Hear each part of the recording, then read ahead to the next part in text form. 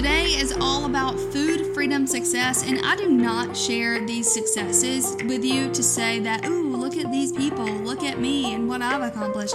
But I share these successes with you because I want you to know that it is possible, because every single success story that I'm going to share today, there was once a big, huge feeling like a failure right behind it. I shared a little bit on Monday about my personal story and why this topic is so personal to me and why I'm so passionate about helping other women achieve food freedom as well, just because I don't feel like anyone deserves to live in that, to live in shame around food, to live in gluttony and feeling like you are constantly overeating because you can't control yourself around food, which that boils down to food freedom as well. Because anytime we tell ourselves that we can't have something, what do you think we want to do? We want to eat it more. Or if we have restricted ourselves for weeks from not having cake and all we can think about is cake, you best bet when it's time to eat cake, we're probably going to go overboard. So the most shocking thing for me, whenever I did truly step into food freedom, I lost like 15 pounds when my goal was not even weight loss. Like I didn't really have a weight goal at the point or at that time.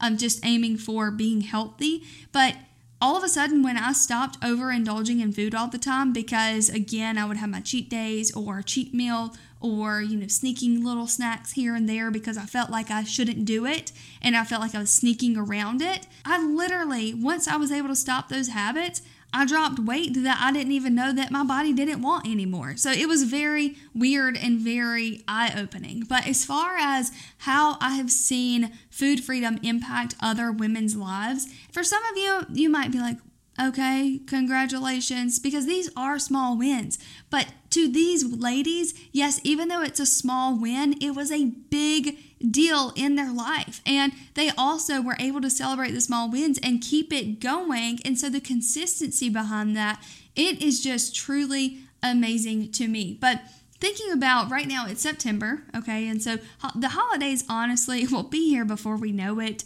It's everyone's bringing out fall decor already, so we're gonna have Halloween and then Thanksgiving and then Christmas and then the New Year and then just all kinds of stuff. But what stands out to me at this time is thinking around the holidays and even birthdays and stuff. So one specific client, this has been her biggest celebrate, again, a small win, but a huge celebrate, that she has faced so many different holidays over the past year, so many birthdays, so many celebrations, even vacations, and she is celebrating the fact that she has not felt like she has failed because of actually enjoying these.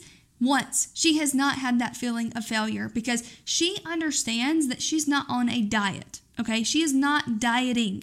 She is on her path to living a healthy lifestyle. And in a lifestyle, in life, when it's part of our life, okay, there will be holidays, there will be birthdays, there will be celebrations, there will be vacations. So you get the point. And so now she's able to say, I'm not beating myself up because this is part of my life and I get to choose how I want to live my life, and I want to live my life in a healthy way. So she has found her healthy balance, and I am so, so proud of her. Another client is celebrating the small win, but it has made a huge difference in her life and her routine, but really just feeling in control of her eating habits. So you know how typically if you have like a weekend getaway trip or you go out to enjoy a dinner with coworkers or significant other or anything like that, but you feel like because you paid for it or because it's there, especially if it's like a buffet style or whatever it may be, you feel like you just have to overindulge and you have to splurge because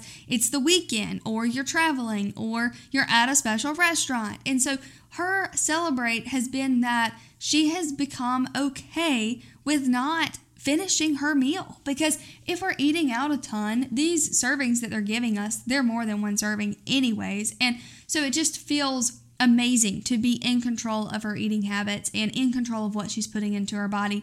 This could also look like we've had women celebrating 2 weeks later that the same pack of Oreos are still in their cabinet or in their pantry. So whether it's Oreos or Cheez-Its, those are my go-tos, and we have a lot of members that also share their love for these snacks. So it's amazing when we are celebrating that, hey, I have been able to portion these out and enjoy them when I want to, but I'm not craving them and I'm definitely not binging on them. So if you are ready to achieve these small wins and celebrate these things in your life as these women are around food freedom, but you're struggling to do it on your own, I want to encourage you to reach out to me. I would love to chat about your goals. This is exactly what we help women do inside of the Health Excel Academy, and there's nothing so special about you that we can't help you either, okay? So I would love to chat with you about your goals and see how we can help you inside of the Health Excel Academy.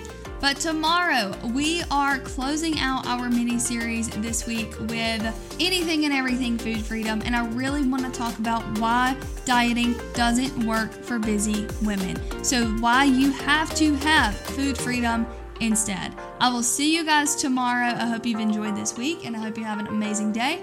I'll talk to you later.